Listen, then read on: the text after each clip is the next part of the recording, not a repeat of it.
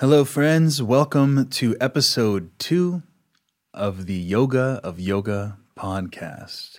My name is Nathan Gangadine, and I am very much looking forward to this second entry in the welcoming into the Yoga of Yoga that these first 2 episodes seek to be. And in that, as I had said in the last episode, I think it's important to not overload you in one go. So, and you should know about me that it takes a lot of discipline to not go on for too long. I'm so excited about what I want to share, and I feel like I could just go and go and go. So I'm always trying to rein that in. But I listened to the first episode just a moment ago, just to refresh myself and sort of see some of the balls that I dropped along the way, so to speak, in my enthusiasm and excitement. And when I say that, I mean there's some things I feel like are important to bring back for this second episode, as my overall intention is to really orient you primarily to what is the Yoga of Yoga. What do I mean by the Yoga of Yoga? And as I had said in the last take, and I don't think I can reiterate this too much, it's not a one-upping, okay? It's not, of all the yogas, it's the Yoga of Yoga, right? Okay, I want to be very clear about that. It's a reminder, it's a name that yoga itself needs yoga. The Yoga of Yoga means the essence of yoga, the soul of yoga, if you will. And without that, our yoga is limited in a very profound way. And therefore we are very limited in a very profound way. And I also feel it's important to say that this is not just about yoga. I'm focusing on yoga here because it's a profound passion of mine. And I think it's really important to upgrade yoga and evolve yoga. But it's really formulaic in a sense of what you learn here can be translated to almost every other, wisdom teaching, whether it's mindfulness or it's Zen or it's meditation or whatever it is. Everything that I'm referring to in this yogic context is directly applicable to all these other essentially beautiful art forms of liberation. And the word liberation is super duper duper key, because just like in the Bob Marley song, emancipate yourself from mental slavery. None but ourselves can free our minds. That is an extremely profound principle to any endeavor. And what's really important to remember is how, in order to get the gravitas of that, is to understand what I really go into in my Human Up podcast, Take Back Your Mind, because in the spiritual movements, New Age movements, and the yoga movements, there is a lot of anti-mindism that really does not help us. It really actually screws us up, to be honest with you. So it's really good if you want to jump over to that podcast, the Human Up podcast, and listen to that one. It'll really help and supplement what I will be saying here. But emancipating yourself from mental slavery, in a way, is the whole name of the game, no matter what art form you're in, including if you fancy it to being just a body form. There is no mind in this. Wrong. Sorry. Can't get away with that one anymore. There is no place where your mind, your mental operation is absent. And to pretend to try to just pull a fast one and say like, oh, look, I succeeded in being outside of mind, shows you don't know what mind is. Or how it works, and that's okay. Nobody does. I didn't. I've had the blessing of a profound degree of exposure to ontology and philosophy and science, and that's why I wanted to do the second episode too, because I feel like I left that out on the last round. With all that I was trying to share about my own personal journey, which this show is most definitely not about me, but I think it is very, very helpful in these opening episodes for you to kind of get where I'm coming from. Okay. And to understand that, I was not always this clear about what I'm teaching. And I was very much an anti-minder for a period of time, you could say. In other words, bought into the New Age spiritual yoga-ish and meditation-ish. And I say ish on purpose. It's very important. The mindsets that, I don't want to use the word demonize because that's a little intense, but it overly problematizes mind as the adversary, whereas mind is the whole name of the game. We make the mistake of thinking that the mind is what we have come to know as the mind, which is heady, dysfunctional, analytical, soulless, heartless, bodiless mind. Yeah, okay, there's a version of mind that is very much like that. But to throw away the mind is to continue the mental slavery, ironically. Because it's a move based in mental slavery that gives us the impetus to try and put down mind and be pro-body or pro-feeling or anti-masculine, pro-feminine, or whatever form it takes.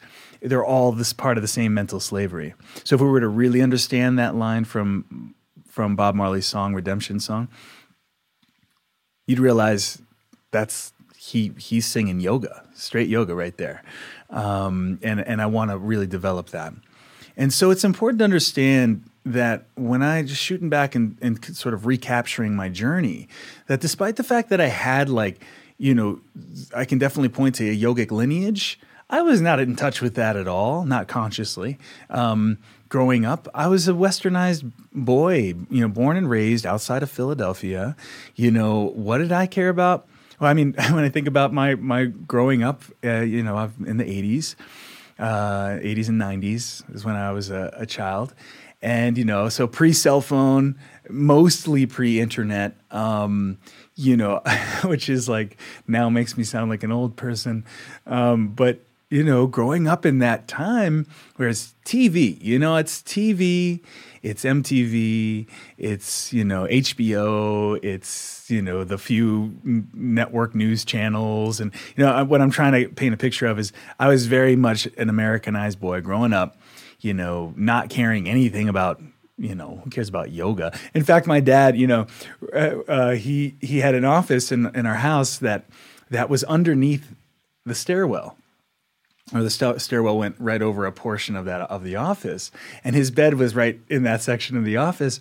And us boys, just being boys, would run down the steps, bum bum bum bum bum bum bum, and we'd always see how many steps we could skip at the end, and go boom at the bottom, and then gleefully go on to the next thing or whatever. But my dad would be napping, taking a midday nap. And we would do that, and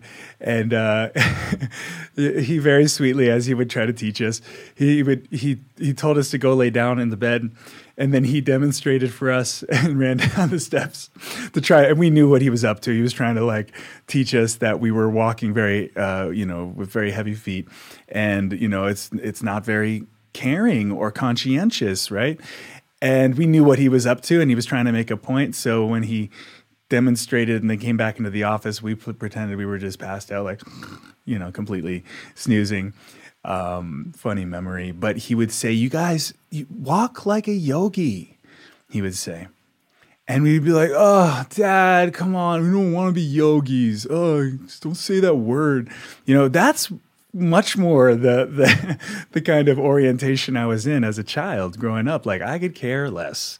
And it's not entirely fair to say that because, we had that, like I said, we had the blessing of my dad being a philosopher, not just in one specific genre, if you will, but East and West philosophy. And he was already well into his career of teaching and developing what is now developed into an extremely profound it's kind of like I say, yoga of yoga. I think of it as philosophy of philosophy. First philosophy is an actual term, but philosophy of what is first, what the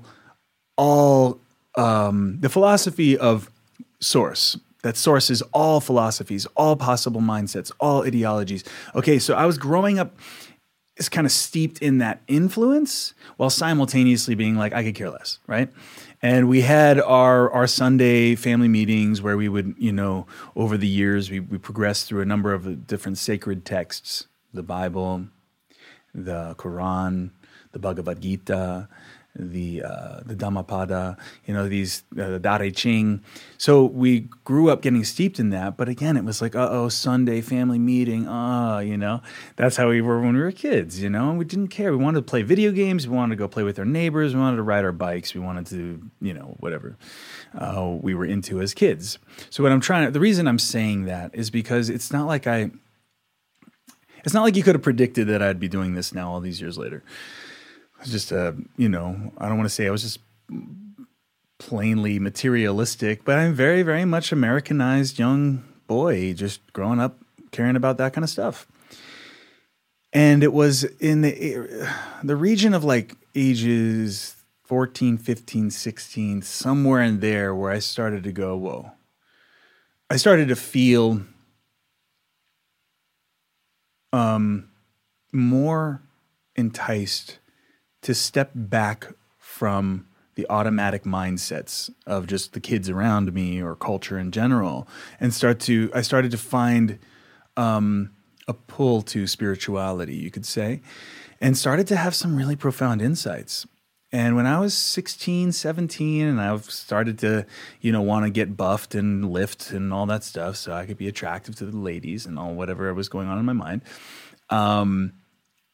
I was working out one day, full focus on get buffed, and then like a lightning bolt, I heard, this body is not your body. I can't say I heard it like in my head as a voice, as a sentence, but that insight just came in like a, thunder in terms of its energy. The energy of it was so big. It was like a moment of breaking a trance where I was kind of naively going like, this is me. This is my body. My body is me, like we all do. Like, who am I? Oh, I am this guy, this body that you see here. We all do that. And then of course we take ownership of our bodies in an automatic sort of almost naive sort of way. And we actually end up getting pulled into a lot of issues with that, like a lot of by falsely sort of having this false sense of ownership of your body, or like being identified with and as your body.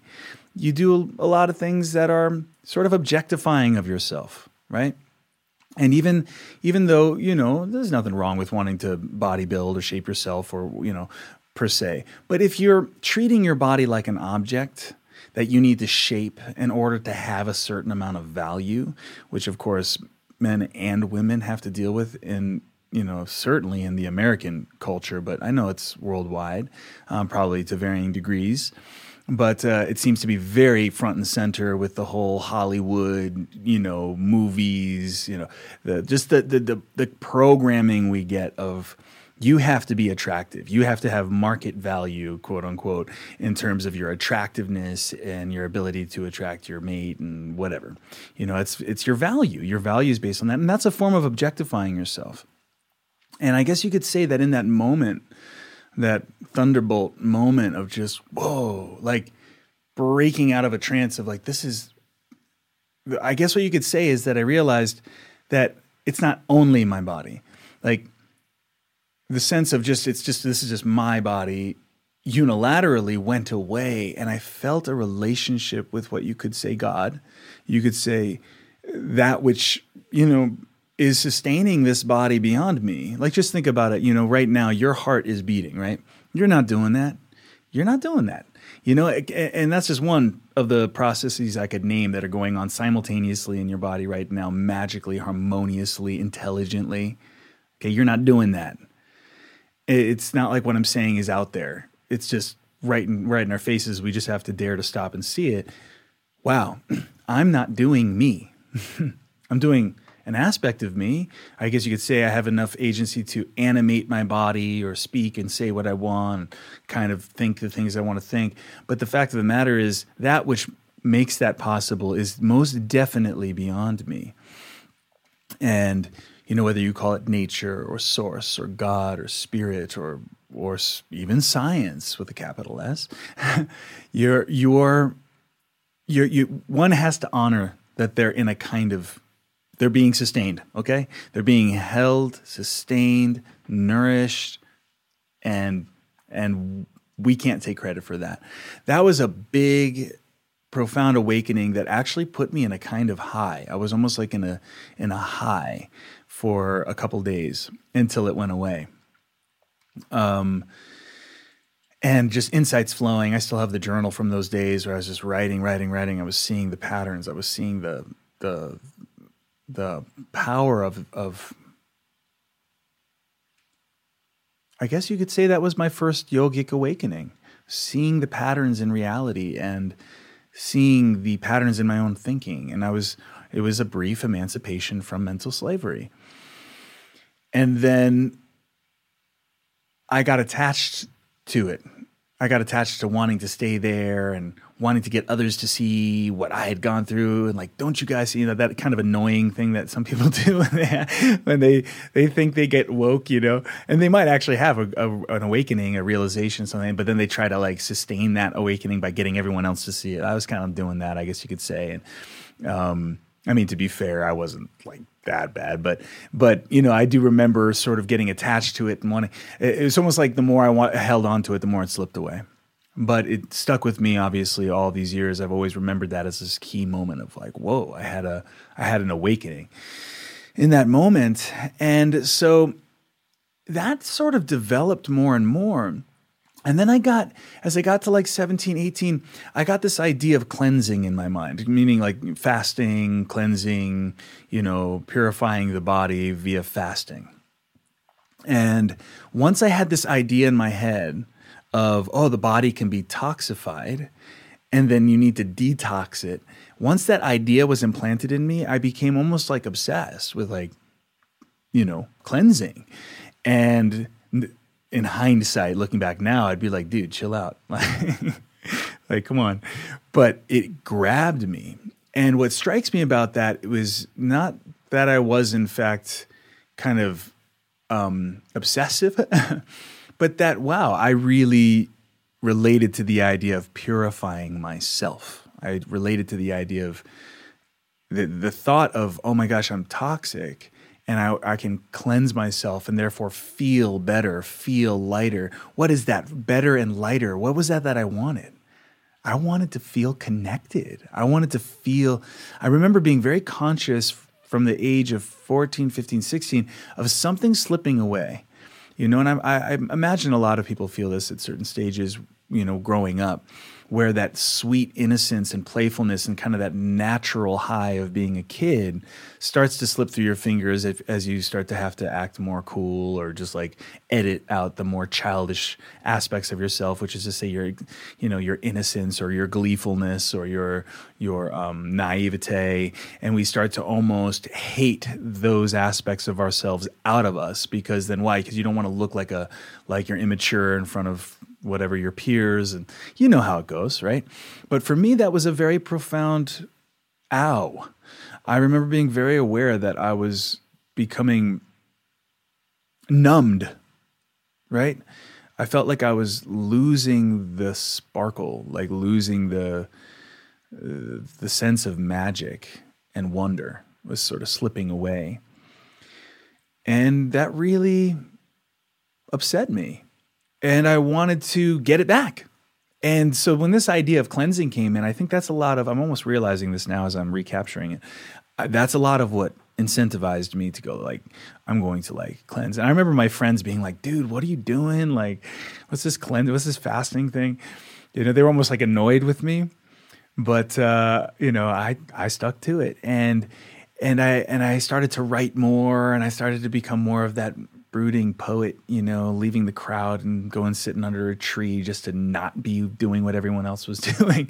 And, I really got a sense of myself by being not what everyone else was. Like I was very much like a rebellious nature in that way, which I see now as more of like a reactive and adolescent consciousness trying to find himself.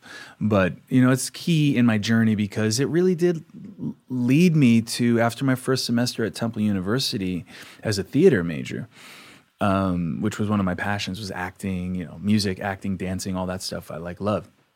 But in terms of the community there, I just felt like I felt like it looked so dead end to me. All of it looked so dead end. And I just didn't relate to anybody really in like a deep way that I was craving. And that's a lot of what propelled me out to Sedona. I actually said, "Hey, Dad, can I go to India?" I actually wanted to go to India really badly.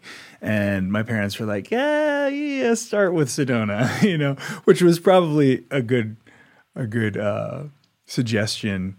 I probably, who knows how it would have gone. I probably would have been fine, but I think it would have been a little bit too much culture shock. So coming to Sedona was a good way to just change it up and move to the spiritual place and be here with my sister. And then my brother Devin and I moved out there together. And I captured some of that in the last thing. I don't want to be too long-winded about it, but I just wanted to kind of fill in some blanks there in terms of my background and the context and what happened before I came into the yoga scene.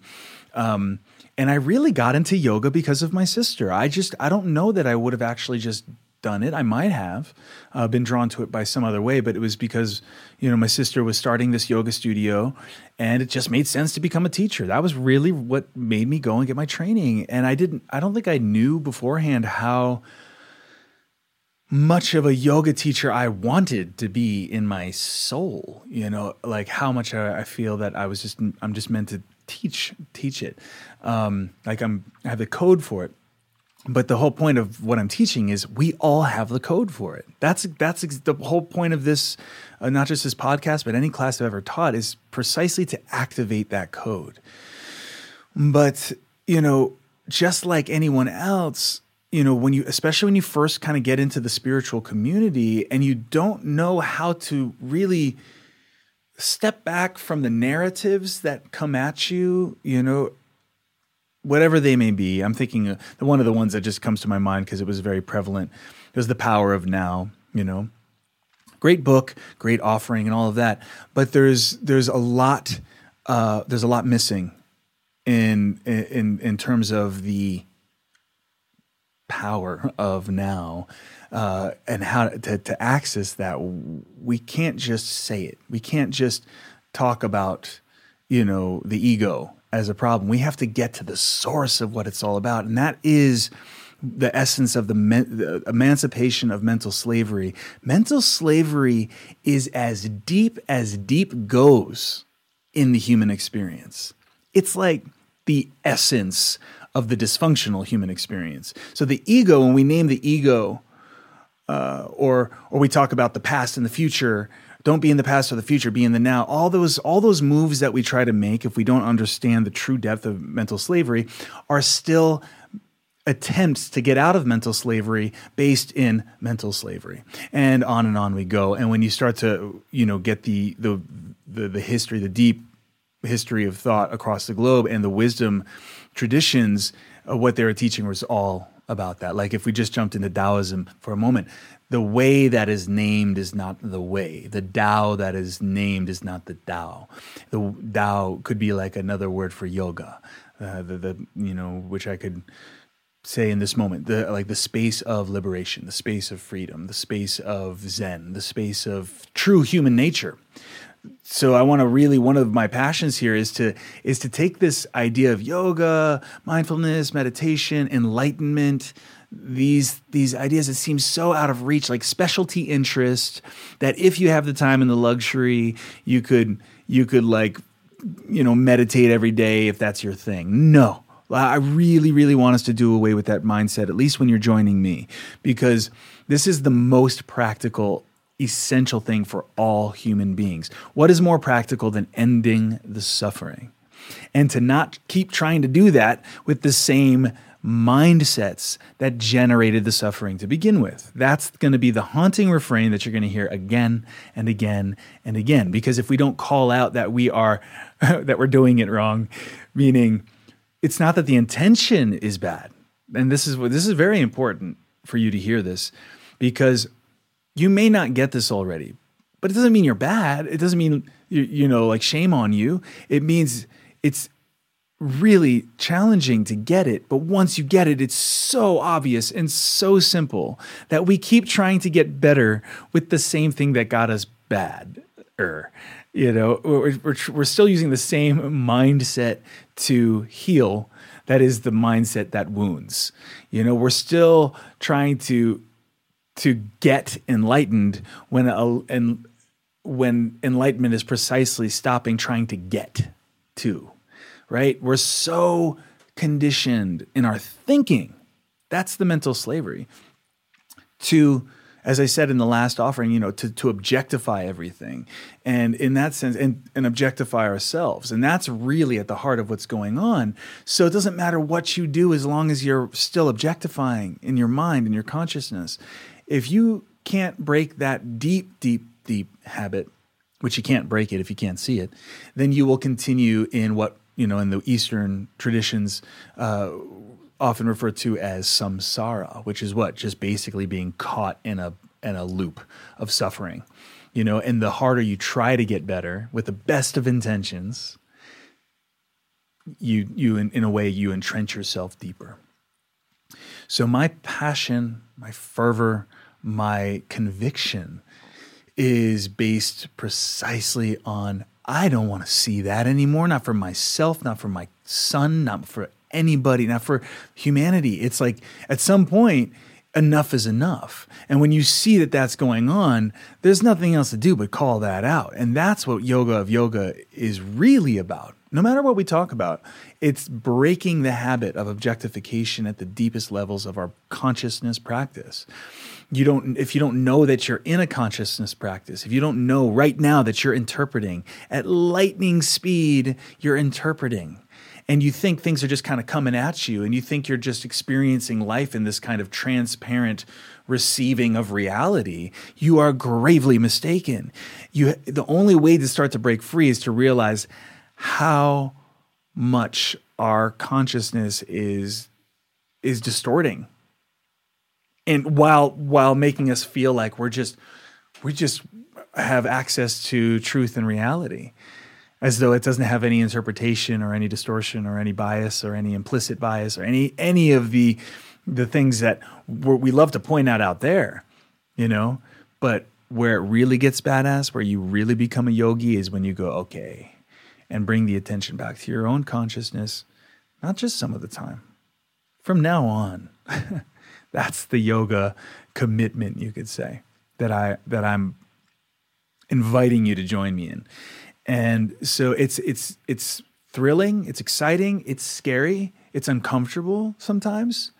But the point is, we are uncomfortable. We're uncomfortable all the time, and then we're glazed over and used to it, and then all these dysfunctions happen because we're not really in our true nature, and we start to see them popping up here and here and here, and then we try to put out the fires in our relationships and our, whatever it is. You know what I'm talking about. All the things in your life that you're like, yeah, I would like that to be better. I would like that to be better. What do we do all the time? We treat the symptoms. It's just like our modern day medicine. If we've got a symptom, most of the prescription drugs are designed to just suppress the symptoms so you can get on with your miserable life.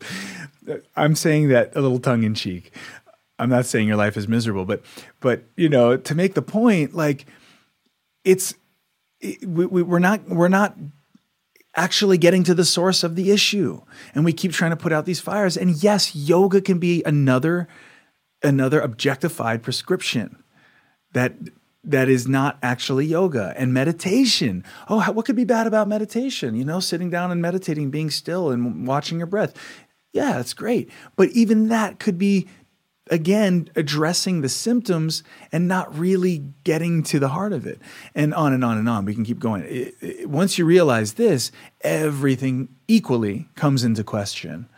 And what I'm wanting to instill in you is it's a kind of almost like a deeper technology of mind and minding and mindfulness that can call out the fake version of mindfulness, the ungrounded, meaning it's desourced, cut off from the ground, which is source, truth, reality, version of mindfulness that again is like a prescription. It's another prescription trying to address an issue that it doesn't understand. And it's enough is enough already, you know? Again, like I said last time, and I reiterate, it's not like you should have known this already. This is hard to get, and there's so little out there that's taking this extra step back. There's plenty of people going, we're really good at naming the problems, right? And then using prescriptions.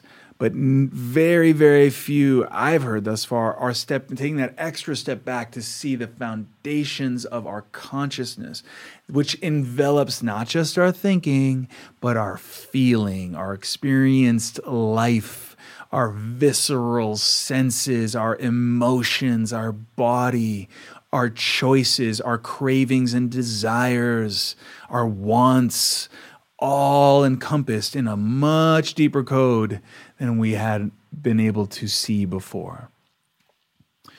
So this is so exciting because it actually, all that running around we're doing, all that frantic chasing, and trying to get the right supplements and trying to get the right exercises and trying to get the right life coaching and the right this and the right that and living in the right place and getting the right possessions and, getting away from the wrong toxins and, that the franticness that we're used to of trying to get better in that space. Take a deep breath with me. Let it go, all of that. Can you imagine letting go of the stress of all of that? Why?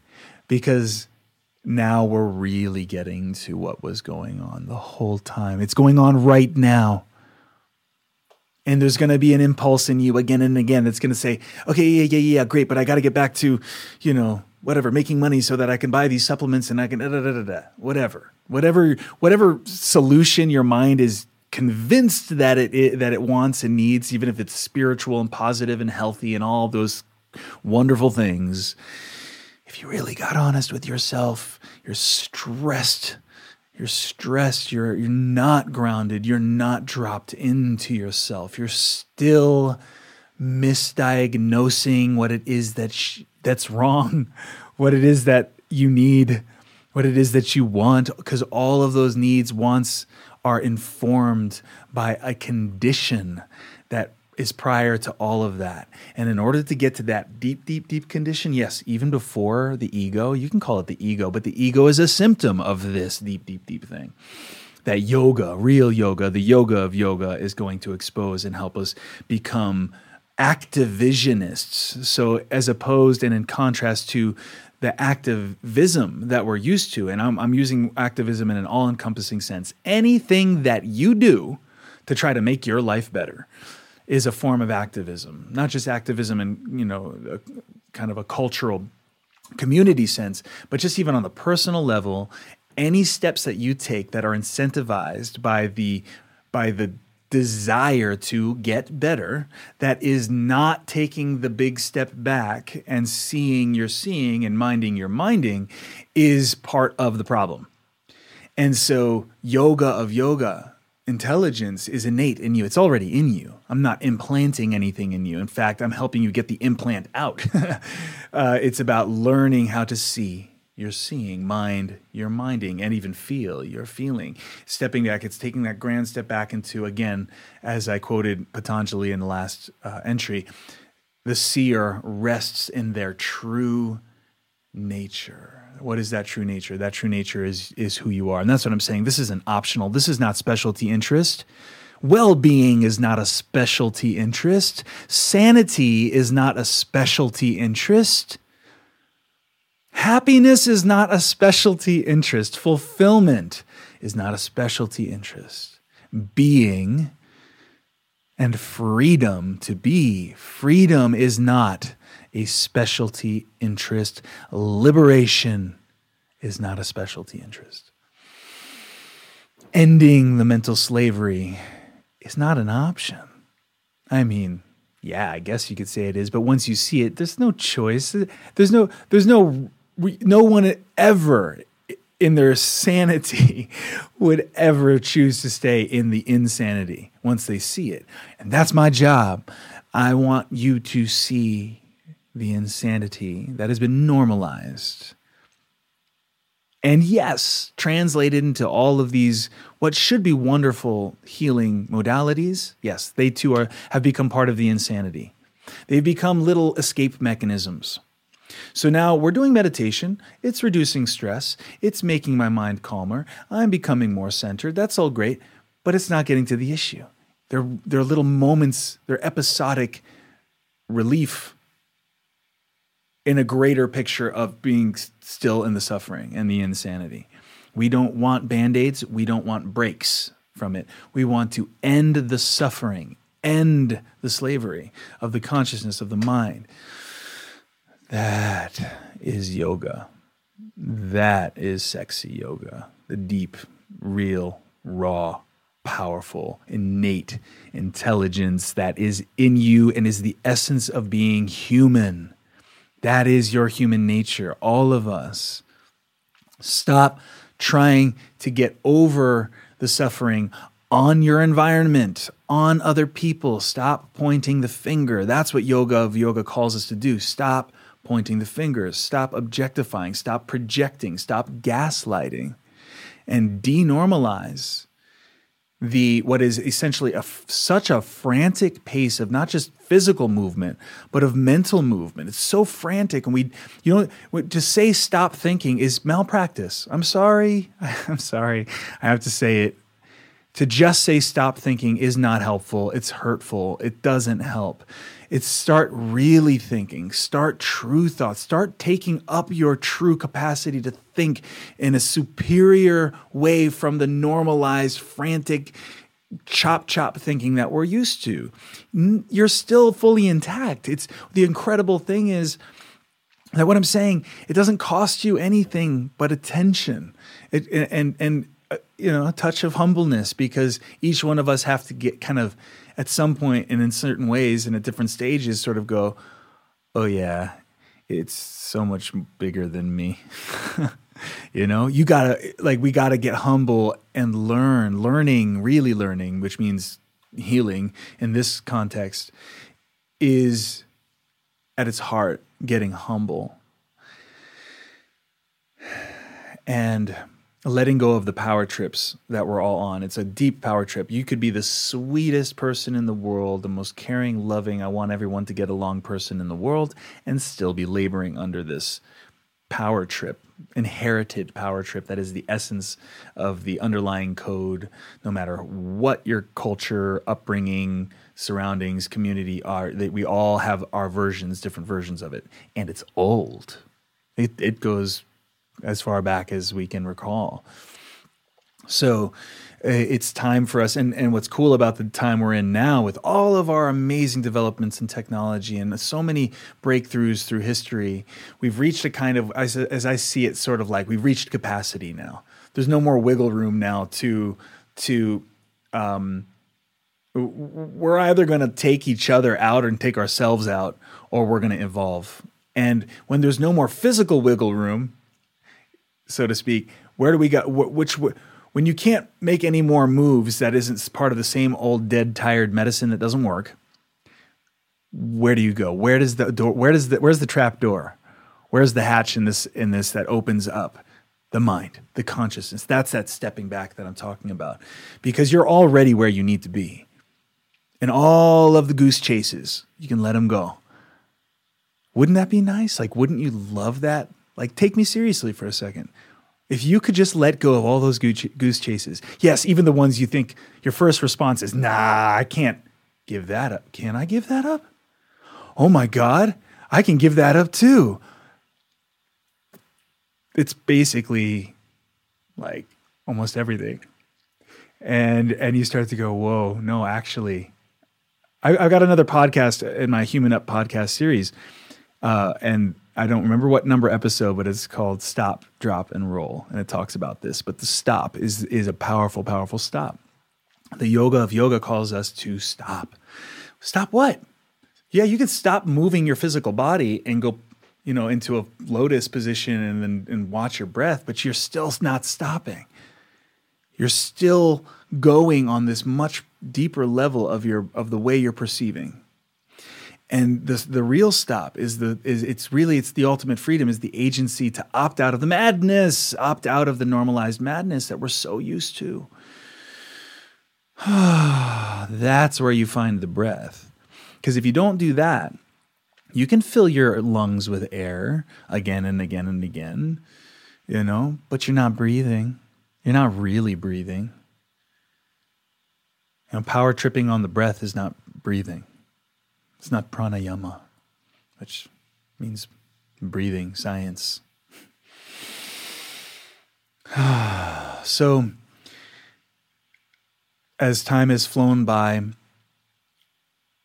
I want to just say one more thing about my journey in a kind of fast forward way, because I too went into the anti-mind mindset, I wanted to do away with anything that even slightly ringed of the patriarchy and anything mind or logic or anything like that. And just like so many other people, I really handicapped myself for some time by doing the age-old move of mind bad, me do opposite. That's the logic we'll see again and again when we try to other the issue by being the opposite. We marry ourselves to it, and we actually really mess ourselves up when we do that. And that's part of the same thing that yoga is supposed to liberate us from. You can think of countless versions, like, okay, the patriarchy and patriarchal ways of history. Let's other that by being its opposite. Okay, the mind and the dysfunctions of mental thinking and the analytics and all of that, it's so cold and calculating. Let's other it and just be blind feelers. No, that move of othering is the same thing you're trying to get over. The meaning being an opposite, going the opposite. I don't like this, let me do the opposite. That's the same old thing I keep doing. It doesn't work. It just doesn't work. But once you get sensitive to that and you start to learn how to see that, you realize, well, it's happening like all around. And it's being touted as like the cutting edge of spirituality and wisdom teachings even, and it's like, oh, man. No, we've got to go deeper. We can't do any more lateral moves. It's time to go up. It's time to transcend. And so in my journey, I really know what it's like to pull that move, that anti-mind move, and then be doomed to searching far and wide for the right place, the right teacher, the right plant medicine, the right this, the right that, the right way, every possible way until you finally get humbled. You get beat up enough, I guess, to finally go, all right. And you bow to the mind. You bow to, not in the sense of subservient in like the way we're used to thinking. Bow in terms of reverence and awe and humility of going, okay, because mind is not a mechanism. Mind is being. Mind, the real mind, is source. The real mind is freedom, happiness, bliss. So, and we all have access to it. It's closer to us than we are. We're running too damn fast to even like sense it, physically and mentally.